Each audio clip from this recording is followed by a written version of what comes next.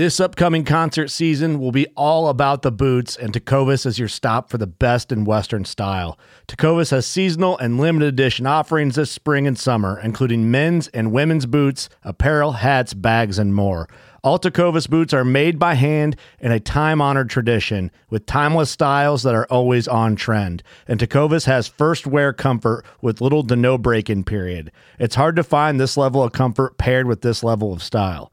Stop by your local Tecovas store, have a complimentary drink or two, that's WCB style, and shop new styles. The smell of fresh leather and friendly staff are at your service. Many stores even have leather custom branding to make your boots truly personalized. And with regular live music and events, there's no in-store experience like it.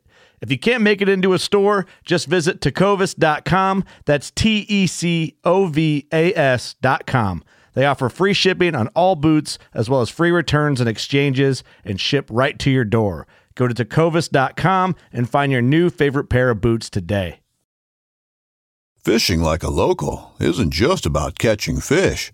It's about connecting with the environment and the people who call it home. It's about hearing the stories and traditions that have been passed down for generations and sharing unforgettable moments with the people you meet along the way. Fishing like a local is having an experience that stays with you forever. And with Fishing Booker, you can experience it too, no matter where you are. Discover your next adventure on Fishing Booker. From the nation's capital, this is the Fly Fishing Consultant Podcast with your host, Rob Snowhite.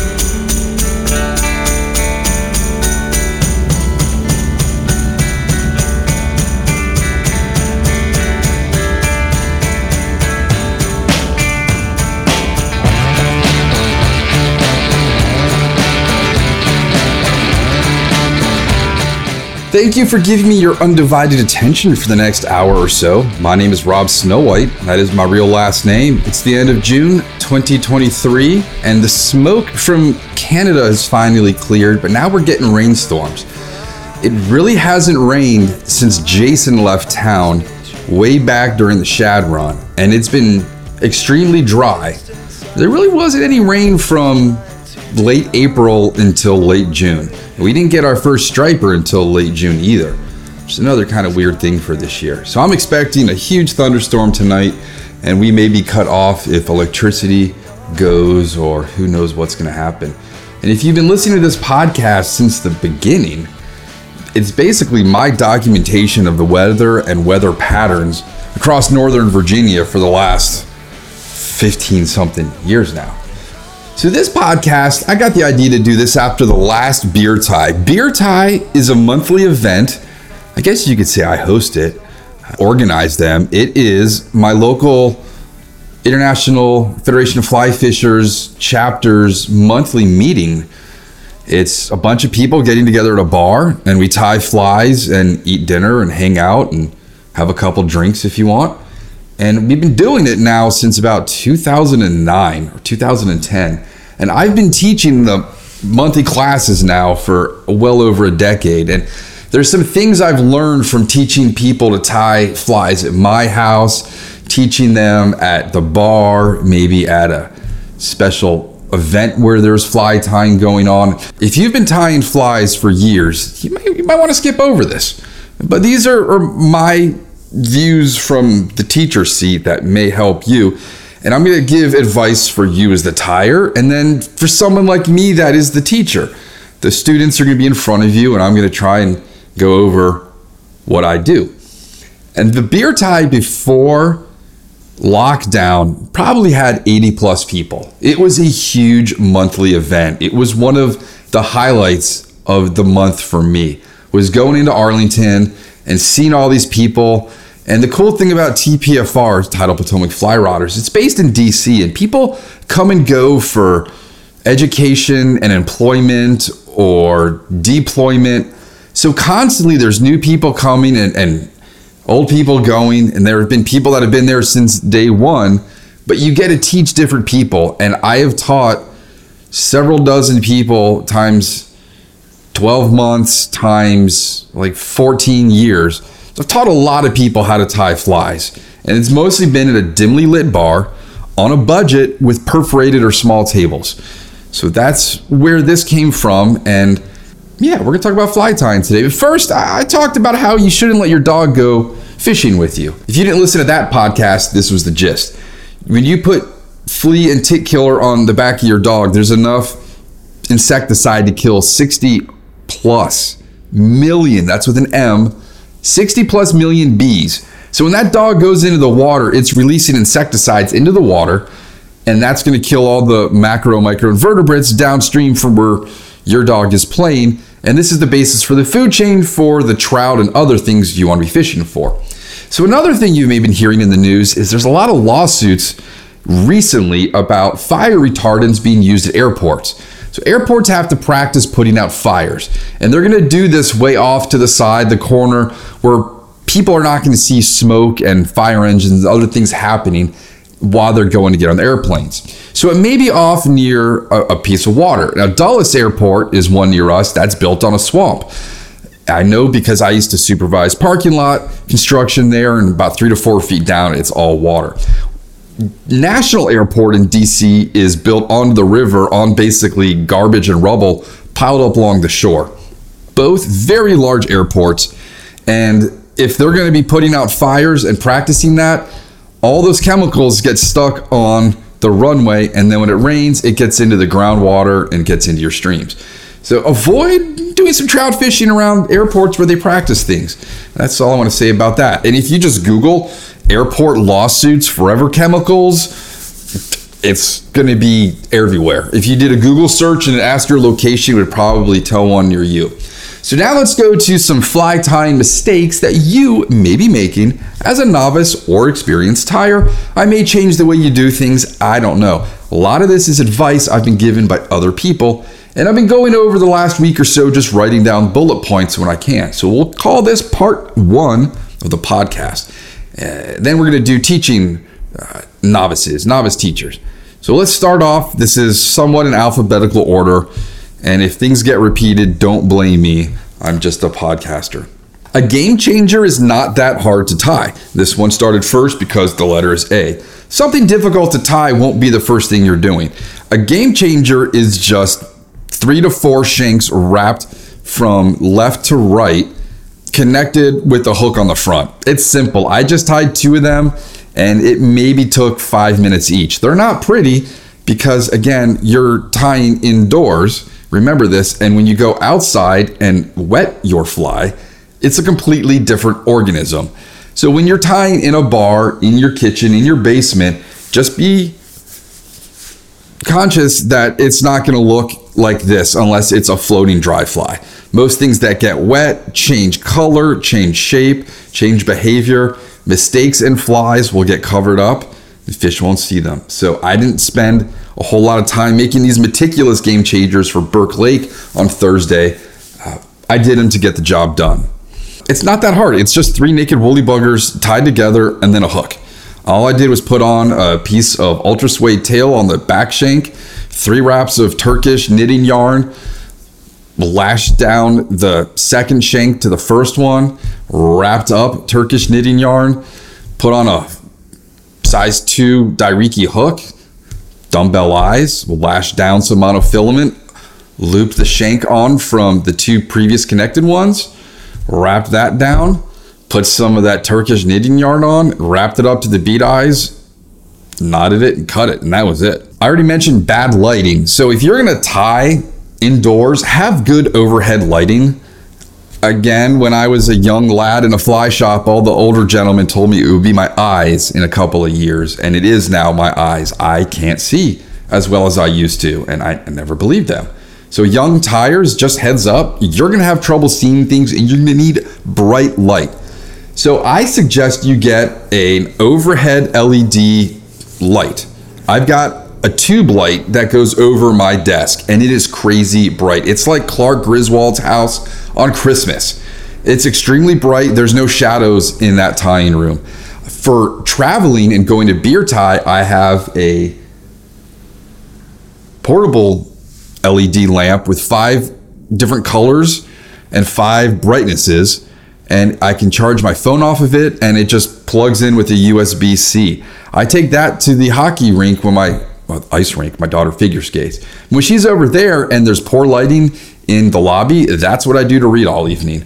I take it around with me. It doesn't take up much space. If you're traveling to tie flies, do that. If you're going to the bar to tie flies, get yourself a bright light, because I guarantee you, they don't have bright lights in a bars. That's the whole purpose of bars, is not to see how ugly people are when you're drinking. It's the end of the night when they click the light on, the bright fly tying light. We call those the ugly lights because it shows people for what they really look like. You want to be tying during the ugly lights. So when I get to Colony Grill to set up once a month, the first thing I do is I go turn on all those lights, and then I unpack and put my light on. Bead, eye, side. So when you're going to put a bead on a fly, and you should always be using beads on nymphs and woolly buggers, your wet flies in general, because it prevents you from crowding and wrapping over the eye of the hook. It's just a general dead end for your thread to go to where you can't do damage in the front. There's a little hole and a big hole, and you want to put the hook through the little hole. What I do is I put them in the palm of my hand, and they go down to the center, right where your friend would spit and say that's where the pool was when they would draw your house, your future house in your hand. And you want to just move it around until the little one is up. Then you put the hook through it, the hook point, and then just turn your wrist 180 and the bead will go on. Your beads are going to roll off places, so don't just dump them on your desk. And if they start rolling and they fall off, you want to be like Rain Man and be able to count them all so you don't lose them. Same for hooks.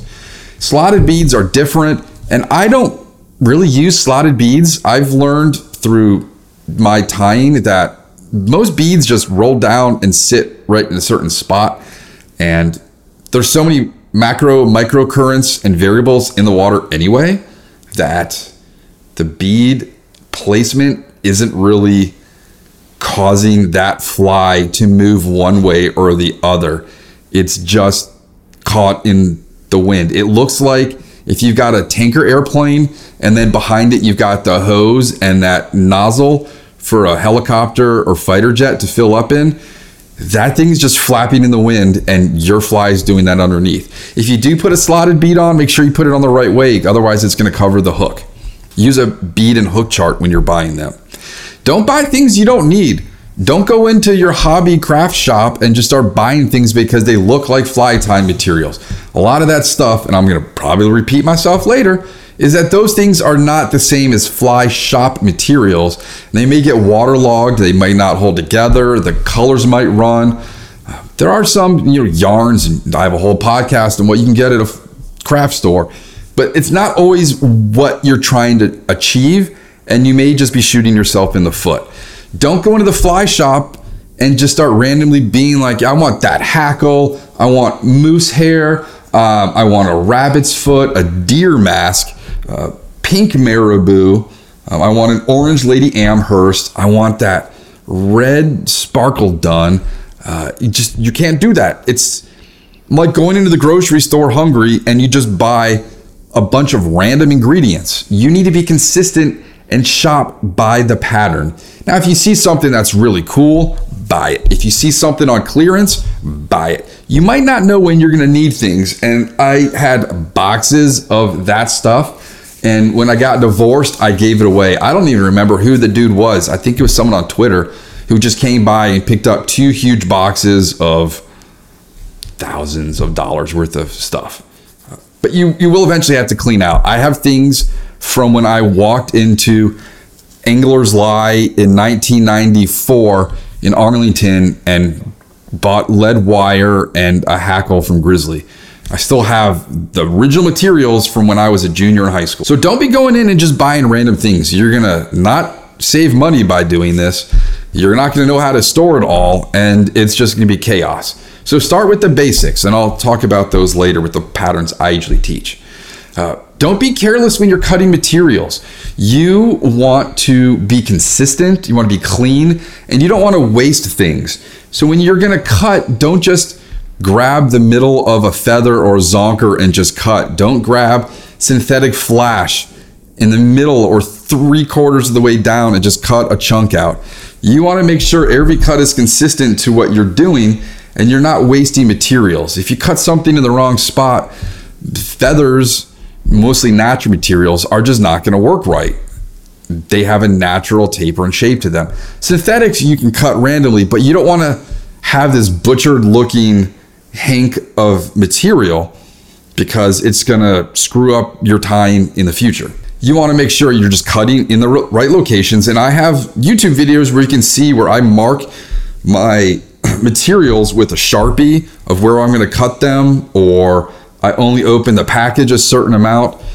You just want to be careful where you're cutting things. When I teach at the bar, I'm very hesitant to bring nice things because people just cut it right in the middle. And I just sit there like, oh my God, you just did not. I mean, it's just, got to be consistent. You got to be careful and keep it clean with clean, sharp scissors.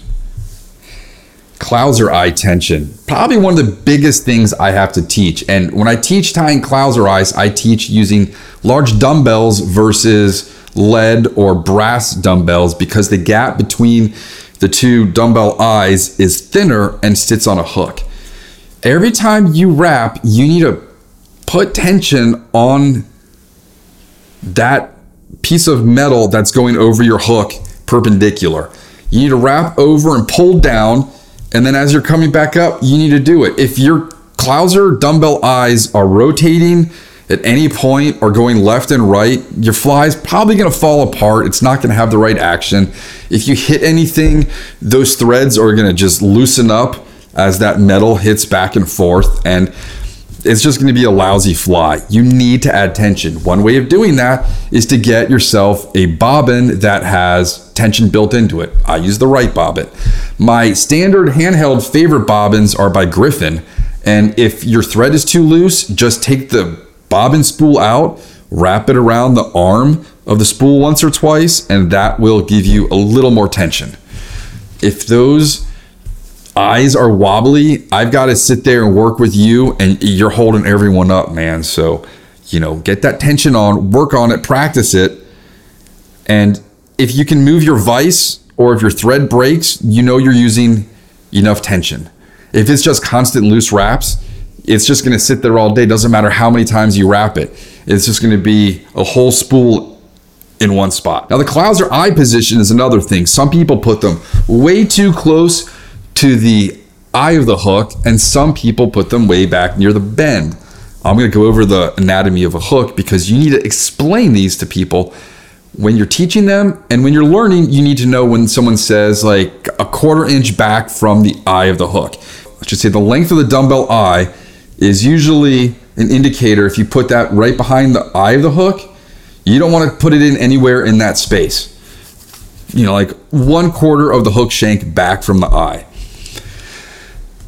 If you don't put them in the right spot, you may not get the desired effect of that fly, the jigging action, or maybe you want a fly to land and sit like a crayfish with its claws up, or a jig with rabbit strips. It depends on where you want them. But if you're tying a clouser dumbbell, you have to tie that about 3/4 back sometimes, depending on the hook. Don't crowd the eye. You just don't want to wrap up and around it. Sometimes you're going to have to push the thread back. I did that once. My finger went through the hook, and I had to go to the hospital and have it taken out because it was barbed. I don't even tie that pattern anymore. It was like a curly-tailed something or other. But they were good for largemouth. That also had knitting yarn, but it wasn't Turkish. It was made by Barocco.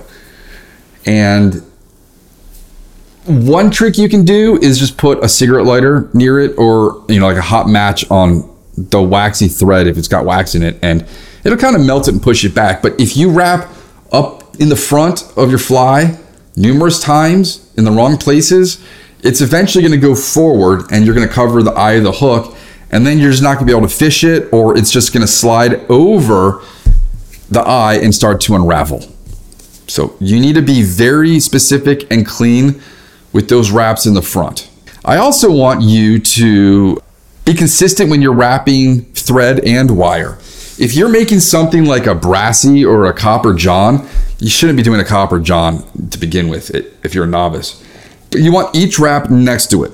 You don't want space in between. thumbnails and fingernails will help push the material together. But I want you to be consistent. Don't wrap here, and then the next one, it's at a 45-degree angle, and then the next one's perpendicular to the hook. You want them clean and consistent, like a segmented organism, the way you perceive it to be. When it's in the water, it's wriggling and writhing around, and inconsistency is probably better. But when you're at the table tying, you want to be consistent. Wrapping thread in the same place, wrapping it the same tension, all of these things need to be consistent. Watch the person who's teaching you hold the bobbin. You're just going to watch the hook and the fly. Watch the hand that's holding their bobbin. See how it's like stick shifting with a car. You're looking at the steering wheel when they're driving, not the stick shift. All that stuff is going on behind the scenes that you're not paying attention to. Don't buy a rainbow selection of threads. You don't need to go to the fly shop and get chartreuse, pink, white, rusty brown, some kind of pale morning dun, black, green. Just be consistent with your brand and model of thread. Get comfortable using it. I tie 85% of what I'm doing in black, and then the rest is pretty much chartreuse. I use red for just my damsels. That's about it. I really only use 2 colors. And then in the springtime, I use a lot of pink for shad flies or for steelhead. But don't just go out and buy 30 spools of thread. What are you going to do with them? Where are you going to store them? They may be the wrong size, the wrong make, the wrong model, the wrong tension, and now you've got 20 spools of thread. Look over here. I'm going to get up for a second. I know you can't see this, but I thought I accidentally bought a hoodie from a company. This right here is what a pound of marabou sounds like. You know what a pound of marabou costs? You don't want to know what a pound of marabou costs, but I have a whole pound of black marabou, and it's in the same size Ziploc bag that I would store a lasagna in. And I got this by mistake. Hopefully the company I bought it from is going to be generous, and I'm going to have to ship it back to them tomorrow. Yeah, if you buy things, you might be stuck with them. Don't buy the cheapest of whatever you're getting. Don't get the cheapest dubbing twister. There are little itty bitty hook shaped ones that suck. Yeah, they're $3. Go with the OPST Olympic Peninsula Skagit Tactic one. It's like $25. It's heavy and it just has this momentum and it's going to get the job done for you.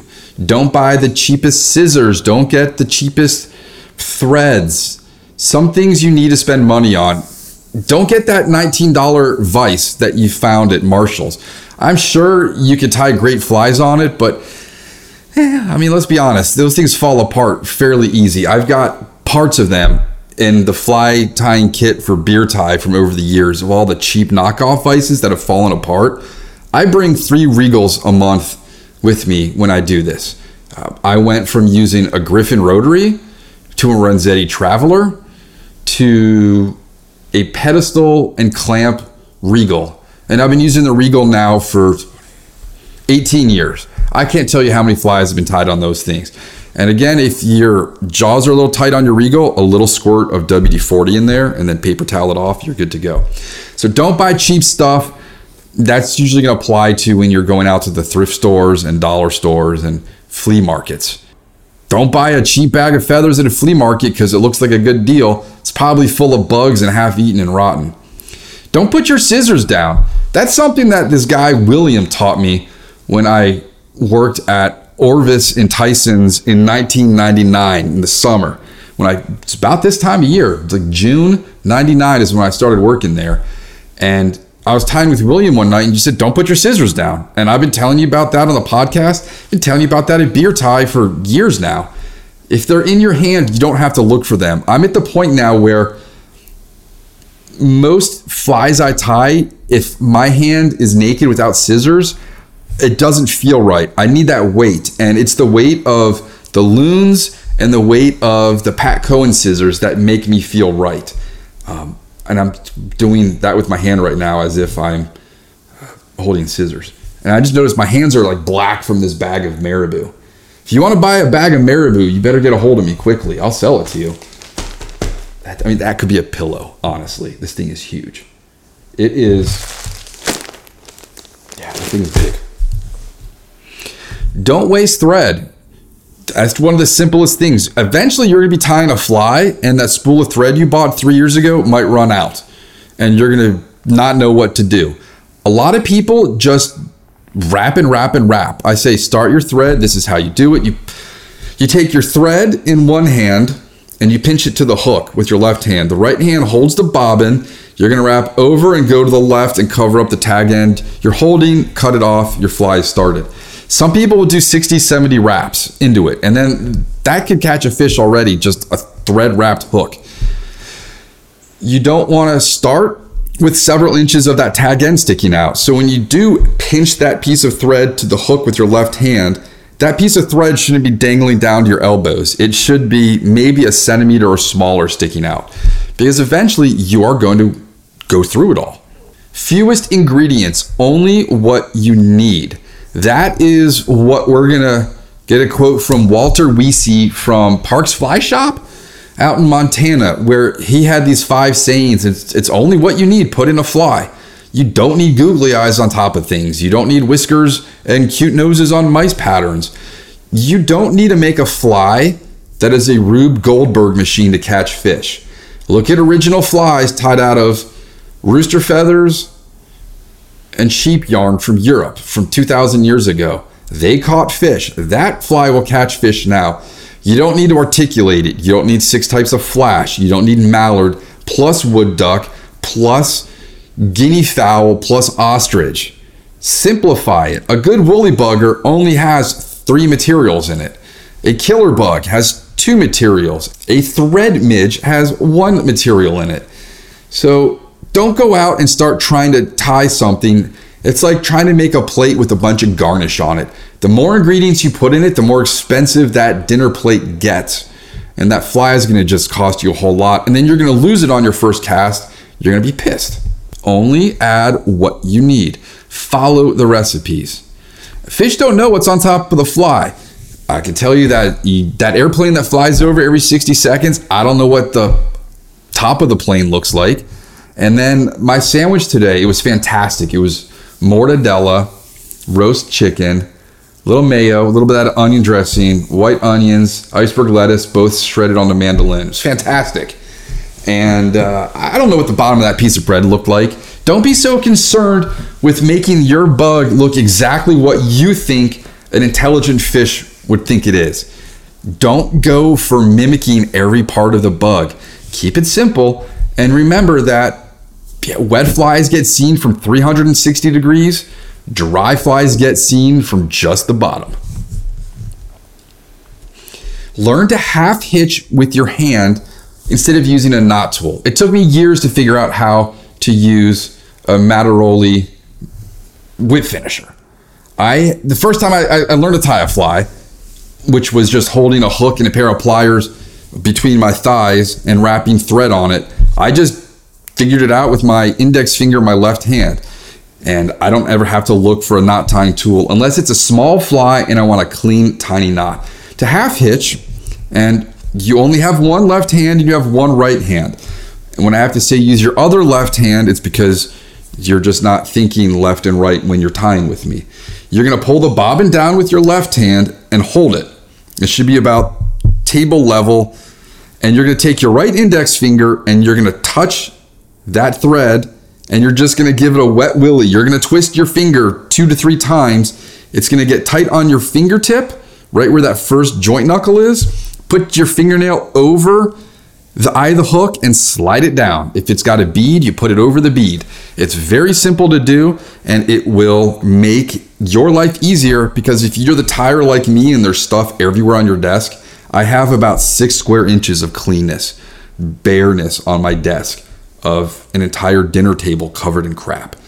And I am losing things all the time, so I don't want to use a knotting tool. It's just something like the scissors you put down, you got to find. A lot of people don't place the hook correctly in the vise. The Regal has got a nice little U shape on the inside that directs you where to put the hook. Some vices are just flat on the inside, but you want to have the bend of the hook in there with just a little bit of the point sticking out. Some people put them in upside down. Some people put the bend of the hook all the way in the vise, and you cover up the hook point. That's going to damage the hook point if you do that. If you're using a Regal and you put it in wrong, you're going to damage your hook point. So be mindful of that aesthetic of where the hook sits in the vise. The vise is pointed and that curve kind of goes through it. And I'm doing this with my hand, and if my neighbors saw me, they think I'm crazy.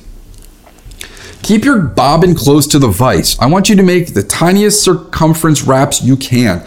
I don't want you pulling out 10 inches of thread and going around it. When you look like one of the guys from the Three Stooges, and they're like with their knuckles going in a circle, punching someone on the nose, you want to have it super tight in tiny little wraps, because it's cleaner, it's neater, it's less work, and when you have less thread out, it's easier to manage.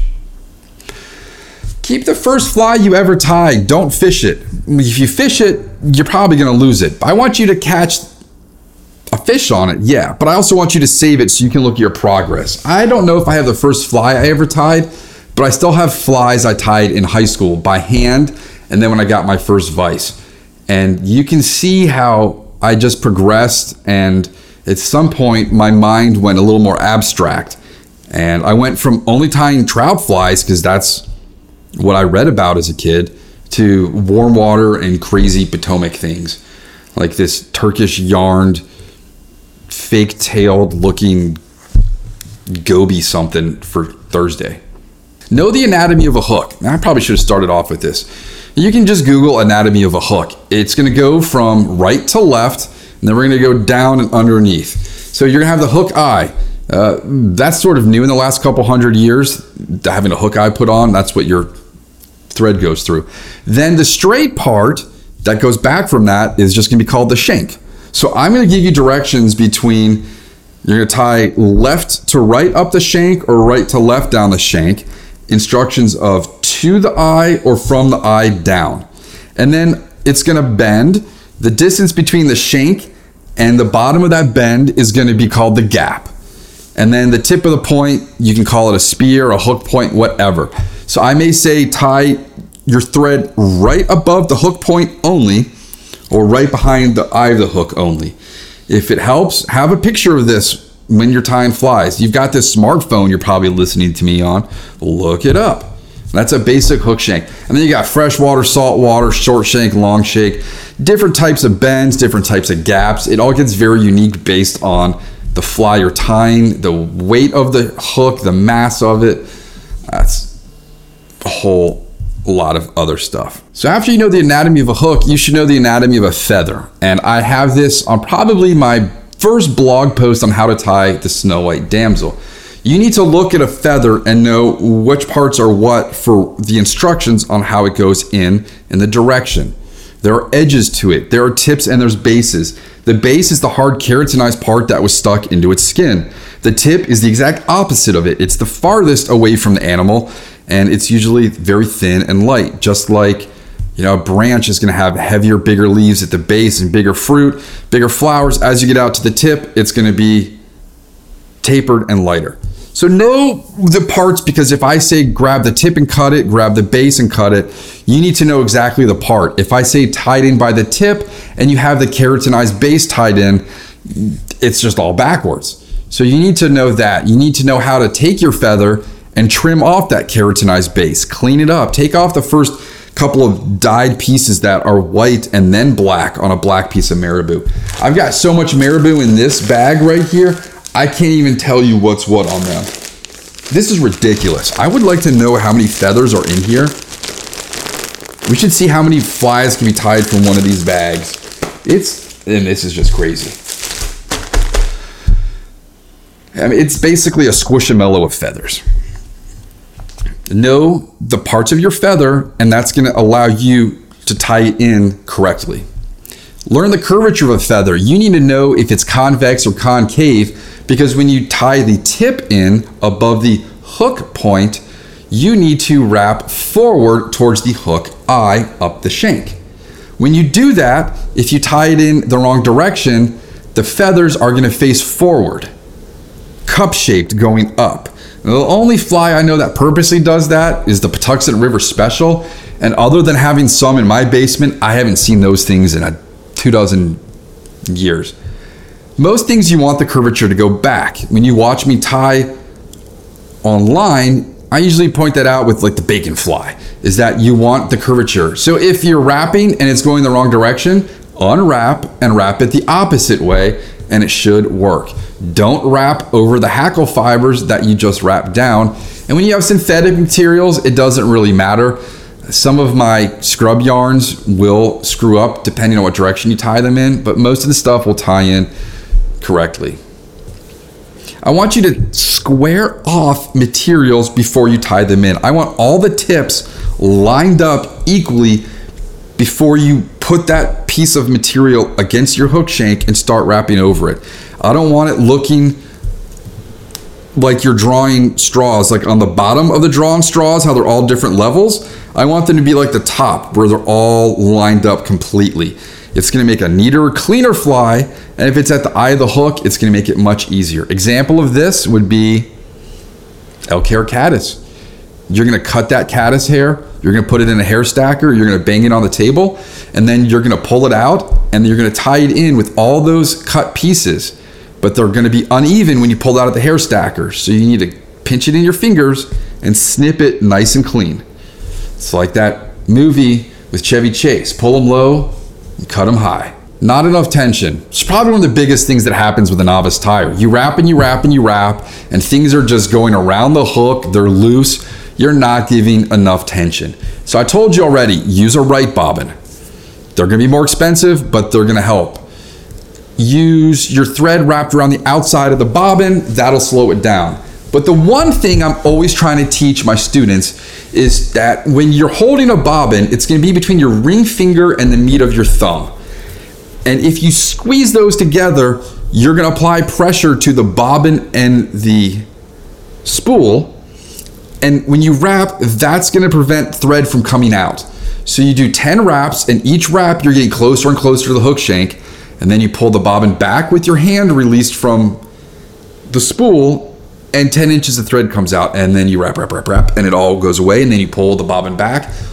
Only add what you need, and as you add it tightly, things are gonna latch down much better, much cleaner, and it's gonna make your fly last much longer. If there's one thing that novices don't do, it's apply tension.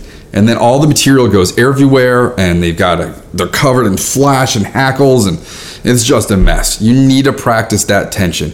If you've got a pedestal base and you use enough tension, you can lift the bottom of the base off under the hook point. If you break your thread, you know you've done enough on that tension. Unless you hook the hook point or you go across a piece of rough cut bead chain, and that's gonna cut you. We learned that from Tightline Productions. You can file down the edge of your bead chain. Hold your bobbin properly. That little tip of it where the thread comes out, that's not where your fingertips go. Your thumb and index finger want to hold that little brass piece in the middle. It looks like a little wrap of brass, like a little brass bandage over it. And that's going to be at the junction of the tube and the handle sides of the bobbin on the thread. Hold there with your thumb and index finger. Use your ring and the meat of your thumb to squeeze the bobbin. Proper holding. All right, I'm glad you got that. Practice between classes. Don't forget what you're gonna do. My girlfriend's students have to practice their guitar between each lesson, otherwise they're not progressing. If you're not doing what you're being taught by your teacher in between, it's not doing you any good. And I try to do that with my kid with decimal places and fractions all the time. I don't ever need to learn fractions. I'm like, well, good luck making that Dolly Parton cake last night. It's pretty good. Dolly Parton's got like coconut cream cake. It's pretty fantastic. Another huge one. Wrap in the same spot always. Don't do 3 wraps next to each other and make it look like a Bengal tiger. You want to have every wrap in the same spot. If you're tying a glow bug, every wrap has to be in the same spot or you're gonna make a janky looking fly. When you tie down a piece of marabou, All wraps have to be in the same spot when you're latching something down. Rubber legs on a Chernobyl ant or a Jumbo John have to be in the same spot. Don't wrap up and down, left and right, back and forth if you're trying to put something latched to the hook. It's just not going to work. And it just got dark out. I'm really hoping it rains because my garden's going crazy. I've got 16 pepper plants, 16 zucchinis, squash, tomatoes, peas. It's going to be awesome. Come by. Buy some flies, pick them up. I'll give you a zucchini. Don't poke yourself with the point of your hook. People do it all the time. I still do it all the time. I've been doing this for more than half my life. I poke myself every time I go in. You can put a little piece of balsa wood on there. You can stick a broken off piece of a wooden match. You could put an eraser nub on it. You could put a piece of wax on the hook point. Like if you had braces back in the day and they glued a wax to put up here in your mouth, you could do that. You don't want to put the hook all the way in where the hook point's not sticking out. I already told you why that's a bad idea. Be careful with that hook point. Store your materials properly. If you've got animal stuff, don't keep it near your pets. Don't keep it in damp places. Keep it airtight. You might want to put mothballs or cedar in it. Keep your stuff clean and organized so when you show up to your class with your stuff or you're traveling with it, it's easy to handle. Have your threads in one spot, your chenilles in one spot, your marabou in one spot, your beads in a little holder and your hooks in a little holder. I do Ziploc bags for everything. I keep marabou in a bag like my marabou bag. Store your stuff, make it easy, make it clean. It's gonna make your life easier. It took me years before I figured out peg hooks on my wall is the only way to go for storing most of my material. Your proportions often aren't gonna be correct. You're gonna tie in your woolly bugger tail and it's gonna be twice the length of your hook and it's just gonna look weird. Your pheasant tail is gonna be too long. Your clouser is gonna be too short. It's the proportions and keeping things based on the hook shank, length, and gap, and what organism you're trying to make. Your woolly bugger tail should be the length of your hook. The pheasant tail, if you want to go classic, is you want to just measure the gap in the hook, and that's how long the tail is going to be. Natural materials, when you tie them in too long, don't often look good when you cut them. If you're tying something synthetic like a comet and you've got a crystal flash tail, it doesn't matter where you cut it, you're going to be fine. It's like my gar flies. If they're not eating a 7-inch fly, you cut it down and make it into a 4-inch bluegill. It still looks the same because it's synthetic. I got new gar fly tie material. It's going to be amazing. Thank you, Texas folks, for buying them. I hope you guys are doing really well. I got pictures of a huge bass caught on one last year. Don't put tools down and have to look for them. I already went over that. I'm going to need reading glasses soon. And a lot of restaurants just keep a drawer of reading glasses for people that can't read the menu. If you can't MacGyver it and take your glass of water and put it next to a menu to magnify it, you don't have the good skills. But you can't do that with fly tie material because you need to be holding scissors and bobbins and everything. And again, Bill Skilton will hold 2 pairs of scissors in one hand with a bobbin. It's amazing. So you're going to get old. Your eyes aren't going to work.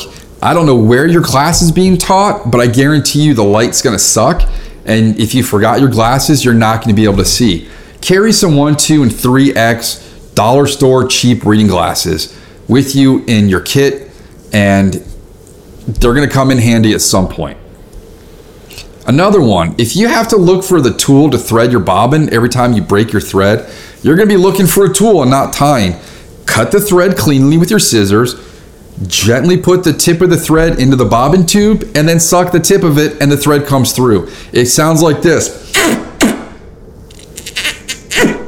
Yeah, and it works. And I don't have to find a tool. Most of them are tiny. It's just 2 pieces of wire. Mine have a big orange bead on them. I still can't see that on my desk. And I never want to use that to begin with because it's easier to cut it. And then I'm not putting my tools and stuff really down. I can still hold my scissors. Suck the thread. I guarantee everybody who's come to Beer Tie has tied with bacon cheeseburger flavored scented bobbin tips. Sometimes your thread's going to be too thin. Don't start tying a clouser with 8/0. You want to tie it with 210 denier. Don't start tying midges with 210 denier. It's going to be too thick. So make sure your thread is the right diameter for what you're doing. If you want the thinnest and strongest thread, you want to get the Nano Silk by Semperfli. You can't cut it by pulling it apart with your hands. It'll cut you. This stuff is super thin and extremely, extremely strong. But again, I use 6/0 Uni and I use 210 Denier by Danville. And that's pretty much it in 4 to 5 colors. You're wrapping too many times in the same spot. You only need to wrap 3 times in one spot to latch something down. And if you're doing it correctly with the right type of tension, it's gonna work. I learned that from a guy who was tying salmon flies at Northern Virginia Trout Unlimited like 23 years ago. And he was tying these salmon flies and he said it would take him 24 hours to tie some of them, and that he was tying a Jock Scott fly and he got a phone call that his friend died and he left it untied. And then he went back to it years later and started tying it and got a phone call that another friend of his had died. And he said he was never going to tie a Jock Scott again. Crazy, but I remember of all things he talked about that night, 3 wraps is all it needs. You're wrapping too many times up and down your shank. If I say start your thread at the eye of the hook and then go down the shank towards the point, 3 wraps is all it takes. You don't need to do tiny micro covering up every single nanometer of that hook shank. You don't need to make consistent wraps going down. You just want to go 1, 2, 3, 4, and you're down there. They're wide, they're going to hold, it's going to save you time, and it's going to save you just thread. Now, if I'm putting down a piece of mono or thread for an articulated hook behind it, I'm going to make sure every single wrap, when I do my thread or whatever it is, fire line for my intruders, yeah, you're darn right, every one of those wraps is going to count as I go back, down, and up, because I want it locked to the hook. I'm not doing it to move back and forth. You want to just skip up and down when you have to. Too much dubbing is another thing you're doing. When you pinch your dubbing, cut that in half, and then cut that into half and start with that. People just want to use a whole lot of dubbing. It's no less than what's inside your belly button right now from the shirt you're wearing. And that's all you need. It's just a little bit. You don't want to crowd that body. You're not making a juicy bug. You're making an ephemeral bug. A tiny little cigar-shaped thorax and abdomen. You're also just using too much material in general. When I say only pinch a matchstick's width, a wooden matchstick again, that's all you need of polar flash for the tail, and people just grab it by their index finger and their thumb and grab a pencil's thickness. That's just way too much. I have to carry wooden matches with me in my tying kit when I go to the bar so I can show people exactly what I mean. I can't say you want exactly 7 pieces of crystal flash. I can't say you need 42 pieces of polar flash, but only if it's the UV one. The other one requires 36. You're gonna find recipes that call for that stuff. That's not my game.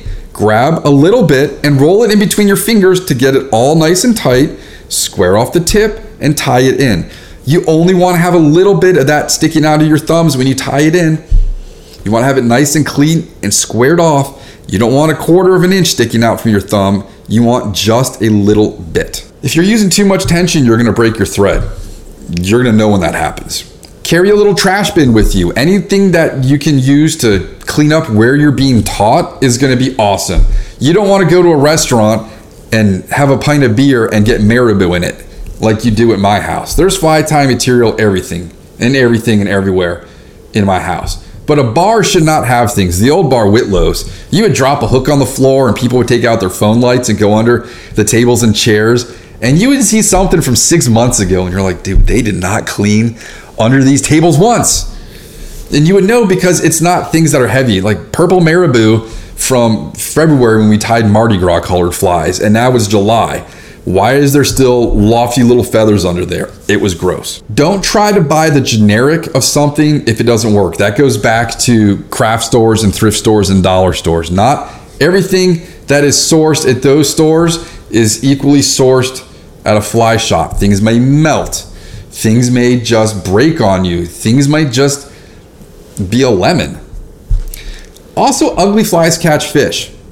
Example, that fly I tied before I came up here to record this from my office. That's an ugly looking game changer. But when it's wet, when it's 3 feet underwater and it's going through weeds and low light, The fish is going to check it out to make sure that it's got perfectly aligned scales, a lateral line, a little spot of red under its gills, and that it's perfectly segmented along its, vertebrae. I just want that thing to move in the water, and they're going to eat it.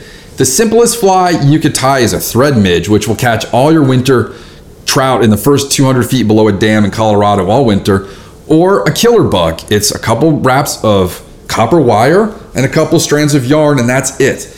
It's buggy, it's not ornate, it's not pretty, and your first flies are going to be like that. They are not going to look like the instructor's flies. The instructor, like myself, should give you some of theirs to take home as an archetype to look at. You just got even darker outside. It's like someone's dimming the light out there. And they're just going to be ugly, but fish them. As long as they don't fall apart, they're going to catch fish. Don't be discouraged at what they look like. Sometimes when I come up with a pattern, it takes 10, 15, 20 of them to where I want to use them with clients or sell them online. Think about my first iterations of the cicada. They were stupid and ugly, and they worked. Don't use lousy feathers you come across. If somebody shot a bird, if they didn't clean it properly and debug it and sterilize it, it's just no good. Don't pick up poop-covered feathers at the zoo. There's poop on them. Just don't pick up nasty chicken coop feathers and other things when you're out because you think it's a good idea. It has to be taken care of properly. Like I cut a fox's tail off one night coming home from Bennigan's, which is where every guide and employee at Orvis Tyson's used to hang out back in the day. They're the best chicken fingers in Northern Virginia. And I saw a dead fox freshly killed. Took out my Spyderco, cut the tail off, was completely grossed out by it. And I didn't do anything but stick it in my parents' garage, and it just got eaten by bugs or something. I never got to tie foxy clousers. Your vise might be backwards or upside down. If you're sitting across from your instructor, everything you're doing is going to be backwards. Just a heads up. So make sure that the handle of the regal's on the opposite side of you. Make sure that the hook point is face up.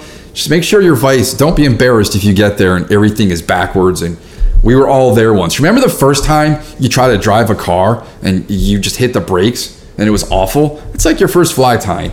I can get in my car now and I don't even think about it. Don't waste material. Again, I have to tell you, if you're cutting something off of chenille, don't cut 8 inches of chenille or Estaz off of your spool, your skein. Hold that whole thing in your hand and wrap from it like someone that's knitting. They're not going to cut 20 feet of yarn and knit it. They're going to knit it from the ball. Otherwise, you're just left with odd bits and ends. And I collect them and I give them away. I might just put them up on Etsy, like $2 for this whole bag of bits and pieces and ends. Because I have all sorts of random things that I might not be able to use, but someone else might. And you might get inspiration from your garbage. Stone, if you're listening to me, that was your advice one night. Okay, cheap things also you don't want to buy. Don't buy a cheap vise that's going to fall apart or be too difficult to open. Don't buy the cheapest UV cure you find on the market. I prefer Solar Ez. Don't buy the cheapest, crappiest scissors you come across. Get a nice pair of scissors. You can go to the craft store and get Fiskars. You'll become a scissor nerd when you start doing this. I have different scissors for everything: length, sharpness, curvature, and serration. Buy yourself nice scissors. Don't buy cheap thread, it's gonna break. Don't get dollar store thread. Misty gave me a whole pack of 6/0 thread that if you sneeze, it's gonna break. You can have those at Beer Tie if you want, just hit me up. Don't buy cheap materials, and again, don't just buy cheap hooks you find at some Bass Pro Shops or Kmart or thrift store. Hooks, they can go bad. If they're not made right, they could rust, they could bend, they could break. Who knows? Just buy good hooks. Start off getting your hooks from Fly Shack in New York. Get the Saber brand. They're under $8 for 100 hooks, and I've had 2 of them bend, and those are on like steelhead and catfish. Big, big fish. That's it for my round 1 of suggestions for a novice tyer. Things you should know as a teacher. If you're going to teach flies at a bar or at a club somewhere, wherever, wear a bright colored shirt so the flies stand out against you. My problem is I'm a messy dude and I get things on my clothes, so I got to wear a lot of dark or I wear tie-dyes. The girlfriend has started realizing this, and she's buying me things that have like checkered patterns and other things that you can't see food on. I have a Lefty Cray Deceiver shirt. It's like an Aloha shirt with Lefty's Deceivers, and it's got guacamole on it. You can't even tell. I don't know where it is. You want to have something bright on the table or under the vices. I carry a big white beach towel. I put that on the table at the bar. Everything shows up against it. When we're done for the night, I wrap it all up with the garbage, bring it home, shake it off into my big garbage bin, and it's cleaned off for the next time. If you don't have that, just bring a piece of printer paper and put it under each person's vice. Same goes for tying it home. Put a big piece of white foam, a cork board, something bright under your desk. My desk is spray painted white. Don't teach in a dimly lit bar. You know, that's my advice. I've been doing it for a long time now, and if you drop things, you can't see it. You can't see the materials. You can't see where to wrap. It's just awful. You don't want to go to a bar with bright lights because you're going to talk to people you don't want to talk to. If it was dark, you'd talk to them, and it's the opposite for fly tying. So holding a fly tying event at a bar on a budget with perforated tables in very dimly lit places for years was not the best. And that also gives you reason to buy a pedestal versus a clamp, because not every table where you're teaching is going to be accommodating to a C-clamp vise. The basic tools you want to carry, if I'm teaching 10 people, I've got 14 pairs of scissors, 14 pairs of bobbins, 3 hackle pliers, 2 whip finishers, and 1 threading tool. And then I'm going to carry like an Allen wrench kit to make sure I can tighten anybody's vices that are there. And that's usually it. And I'm going to have scissors of varying sizes because you're going to get people with teeny hands and then you're going to get people with giant hands. So the scissors need to be varied in size. And if you're a shop, you should already have this in your kit. If you're someone like me, it's usually just my stuff that goes to the bar. I'd say 90% of what goes to beer tie is my materials and my tools. Have everything laid out in front of you like a surgeon or a chef. Have your, in the order it's going to go in. You're going to have your hook for a woolly bugger. We're going to tie a beadhead woolly bugger. You're going to have your bead, your hook, your bobbin with thread on it. Then you're going to have your tail material, your hackle, and your body material. That's all you need for a basic woolly bugger. And if it's laid out, you can go 1, 2, 3 and knock it out. Have a sample fly finished, ready for people to check out. Have several of them. When I get to the bar, I've got to warm up myself. So I'm going to sit down and knock out a couple of the flies we're tying that night. And then I'm going to just lay them out or put them in little fly holders on the table or in little plastic boxes for people to check out. And then at the end of the night, those go home with people. And most of the flies I tied go home with people. If you've got artistic skills and you want to just draw basic diagrams, do that. Draw a basic hook diagram and just label it eye, shank, bend, point. That's all they need to know on a basic hook. Or you could do step by step. There are plenty of resources online that have step-by-steps on how to tie flies. Charlie Craven's site is probably the most well-known. Use it. I use it all the time when we're at Beer Tie. Pull up Craven's site and people bookmark it. People are going to destroy your tools and materials if you're bringing your stuff. I've learned that. I don't bring my best scissors. People drop scissors and the tips hit the ground. So we're not using my best scissors. We're not always using the nicest bobbins. If somebody consistently cannot get tension when they're wrapping, I will give them one of my right bobbins. We're going to mostly be using my just surplus of materials that I've been collecting over the years. And I don't want people just butchering things, cutting it in the right and wrong spot. So be prepared. People are going to just take your marabou and just go to town on it. They're not going to go through feather by feather looking for the most ideal feather for pommering a hobo, and they're not going to look for the most wispy looking one for a woolly bugger's tail. They're just going to grab one and cut a chunk out of it. They're going to basically be like Darla holding Nemo in a bag in Finding Nemo. That's the kind of just aggression and, I don't want to say carelessness, but not paying attention to what they're doing. Don't do anything complex. Keep it simple. Minimal ingredients, big flies that you can teach. If people drop them, you want people to be able to find them. If people can't see, you want them to be able to see large things. You remember those old phones back in the 90s that had the huge buttons on them? We would call them drunk phones for people in college because they couldn't hit the buttons. Big things are just easier to see. If you've got the capabilities to put a camera or a GoPro and feed it to a screen or a monitor, do that so people can see what you're doing. Zoom in, because I'm not going to be able to see what you're doing usually across the table to help you. But if you can see what I'm doing, it's much, much easier. Don't do anything too small. It's just going to happen. People are just not going to be able to see tiny hooks. They're going to drop them. They're not going to have the dexterity yet in their fingertips for holding small things. Don't assume a simple pattern is easy to teach. I tried to teach the teeny nymph once, Jim Teeny, Teeny. First fly I tied when I was figuring this out. And one of them is still in my first fishing vest. I think that's in the carport right now. Very simple fly. It is just a piece of pheasant tail wrapped down a hook and sticking out at an angle. People couldn't do it. There's some patterns that just don't work for people, and you might have to find that out the hard way. I don't teach that anymore. I teach 7 or 8 basic patterns, and I'll go through them in a moment, but make it simple. Just assume people are not going to have the dexterity, the visual aptitude for symmetry, and some things that look super simple are difficult. Start people off with a San Juan worm or a killer bug. 2 things that are 2 materials only. Teach people how to conserve material.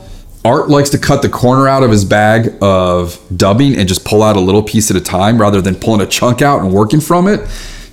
Cut things neatly, consistently. Show people how to do this. Show people how to treat the material with respect. Give them history of the material. Tell them where it came from. But while they're cutting it, make sure they're not wasting it.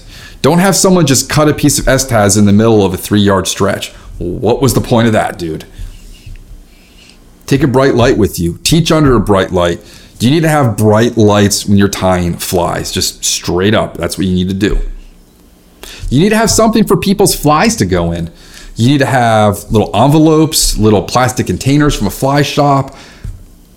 I don't know if I've discussed this already, but it's extraordinary how many little zip bags I go through a year as a fly tyer. And I collect them and I save some and I bring those to Beer Tie to get rid of. But those things will just stack up. I just had a fly order where I got this big bag of marabou. And I got so many bags on my shelf right now from all those materials. I wish we could send them back, or I don't know what to do with them, but we should be able to send them back, upcycle, or do something. And so if you are going to teach them basic freshwater, saltwater, topwater, wet fly, nymphs, this is what you should be teaching. Again, to start off, warm up, San Juan worm, but you got to deal with flames when you do that, so be careful. And a killer bug. Killer bug, I mean, it's the simplest thing. You just can't get the original thread. Look on eBay, it's $300 a yard if you can find it. For Chadwick's 477, I think is what it is. When you want to step up to your next fly, it's going to be a woolly bugger, and make it a beadhead woolly bugger. And you can start with a synthetic one first if you don't want people to have to worry about angles of natural hackle.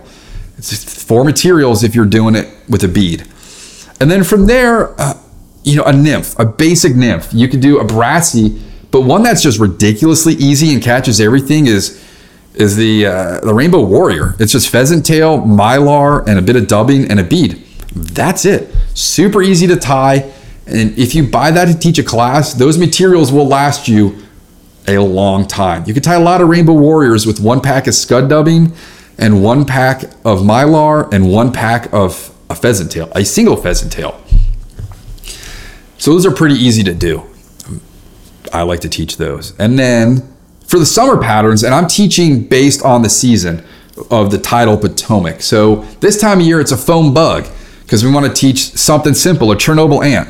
It's a cutout piece of foam and 4 rubber legs tied to a hook. That's simple. A caddisfly is next, an elk hair caddis, one of the greatest flies of the last century of all time. It's going to be maybe a dove body, maybe some hackle, and then some elk hair. Quite simple. Very easy to tie. Just have to have the hair stackers with you. If you want to start doing other terrestrials, another one that's stupid easy is a foam beetle. If you don't have legs, it's just a strip of foam. And then we're always going to do a clouser minnow, and that teaches people how to tie on dumbbell eyes. It teaches them how to sort natural bucktail, how to do counter shading on a fly, and how to tie an inverted fly. But most importantly, it's that skill of learning how to tie dumbbell eyes. Everything is going to eat a clouser minnow. You need one 1 inch long and 4 inches long, and that's really the only flies you're ever going to need. Other flies I'll do turkey feather flies in Thanksgiving time. We do orange egg flies usually in Halloween. An egg fly, super easy. An Estaz egg, one material. McFly foam egg, one material. Sucker spawn, one material. There are some very basic and easy patterns, and more colorful gets more people excited. And then when you want to branch off, you can teach people how to tie earring flies. And that's about where I'm going to leave it. That's my notes from over a dozen years of teaching people how to tie flies from my perspective and from somebody that grew up sitting at the Trout Unlimited table when this dude Mike used to teach flies when I was a kid. And that's how I learned to tie parachutes. And then I went out and my girlfriend and I found a dead squirrel and cut the tail off with pliers and cleaned the tail and started tying squirrel parachutes. It was gross. I'm not cut out for that. But that's where I'm going to end it. Thank you for downloading the podcast. If you have questions, hit me up, rob@robsnowhite.com. If you want to book a trip, go to my website, robsnowhite.com, fill out a forum. If you want to buy flies and support this podcast, let me know. I told you this. When you fill out, a message, I'll throw in some extra flies or materials if you want. Let me know. If you found this on the podcast and you bought flies from me, I would like for you to let me know. If you want to record an album or if you want to record an audiobook, go to producer Jason's website. It's all linked on the podcast, on social media, and that's about it. It's gonna rain. We haven't had mosquitoes all year, and now we have mosquitoes. You can walk around barefoot. I mean, it's so dry. I haven't mowed my lawn for 3 weeks, and I haven't seen a worm in my garden until today for 3 weeks. It's been so dry. So that's it for the end of June. Let's hope there's some crazy adventures coming up for the rest of the summer. We're going to keep you up to date with all the adventures, and I got some nerdy life histories of fish coming up. Stay tuned, stay safe, wear your life jacket, and debarb. And we kept this just about 1 hour like I told you. Thank you for joining us for the Fly Fishing Consultant Podcast. For more information or to contact Rob, please go to www.robsnowhite.com.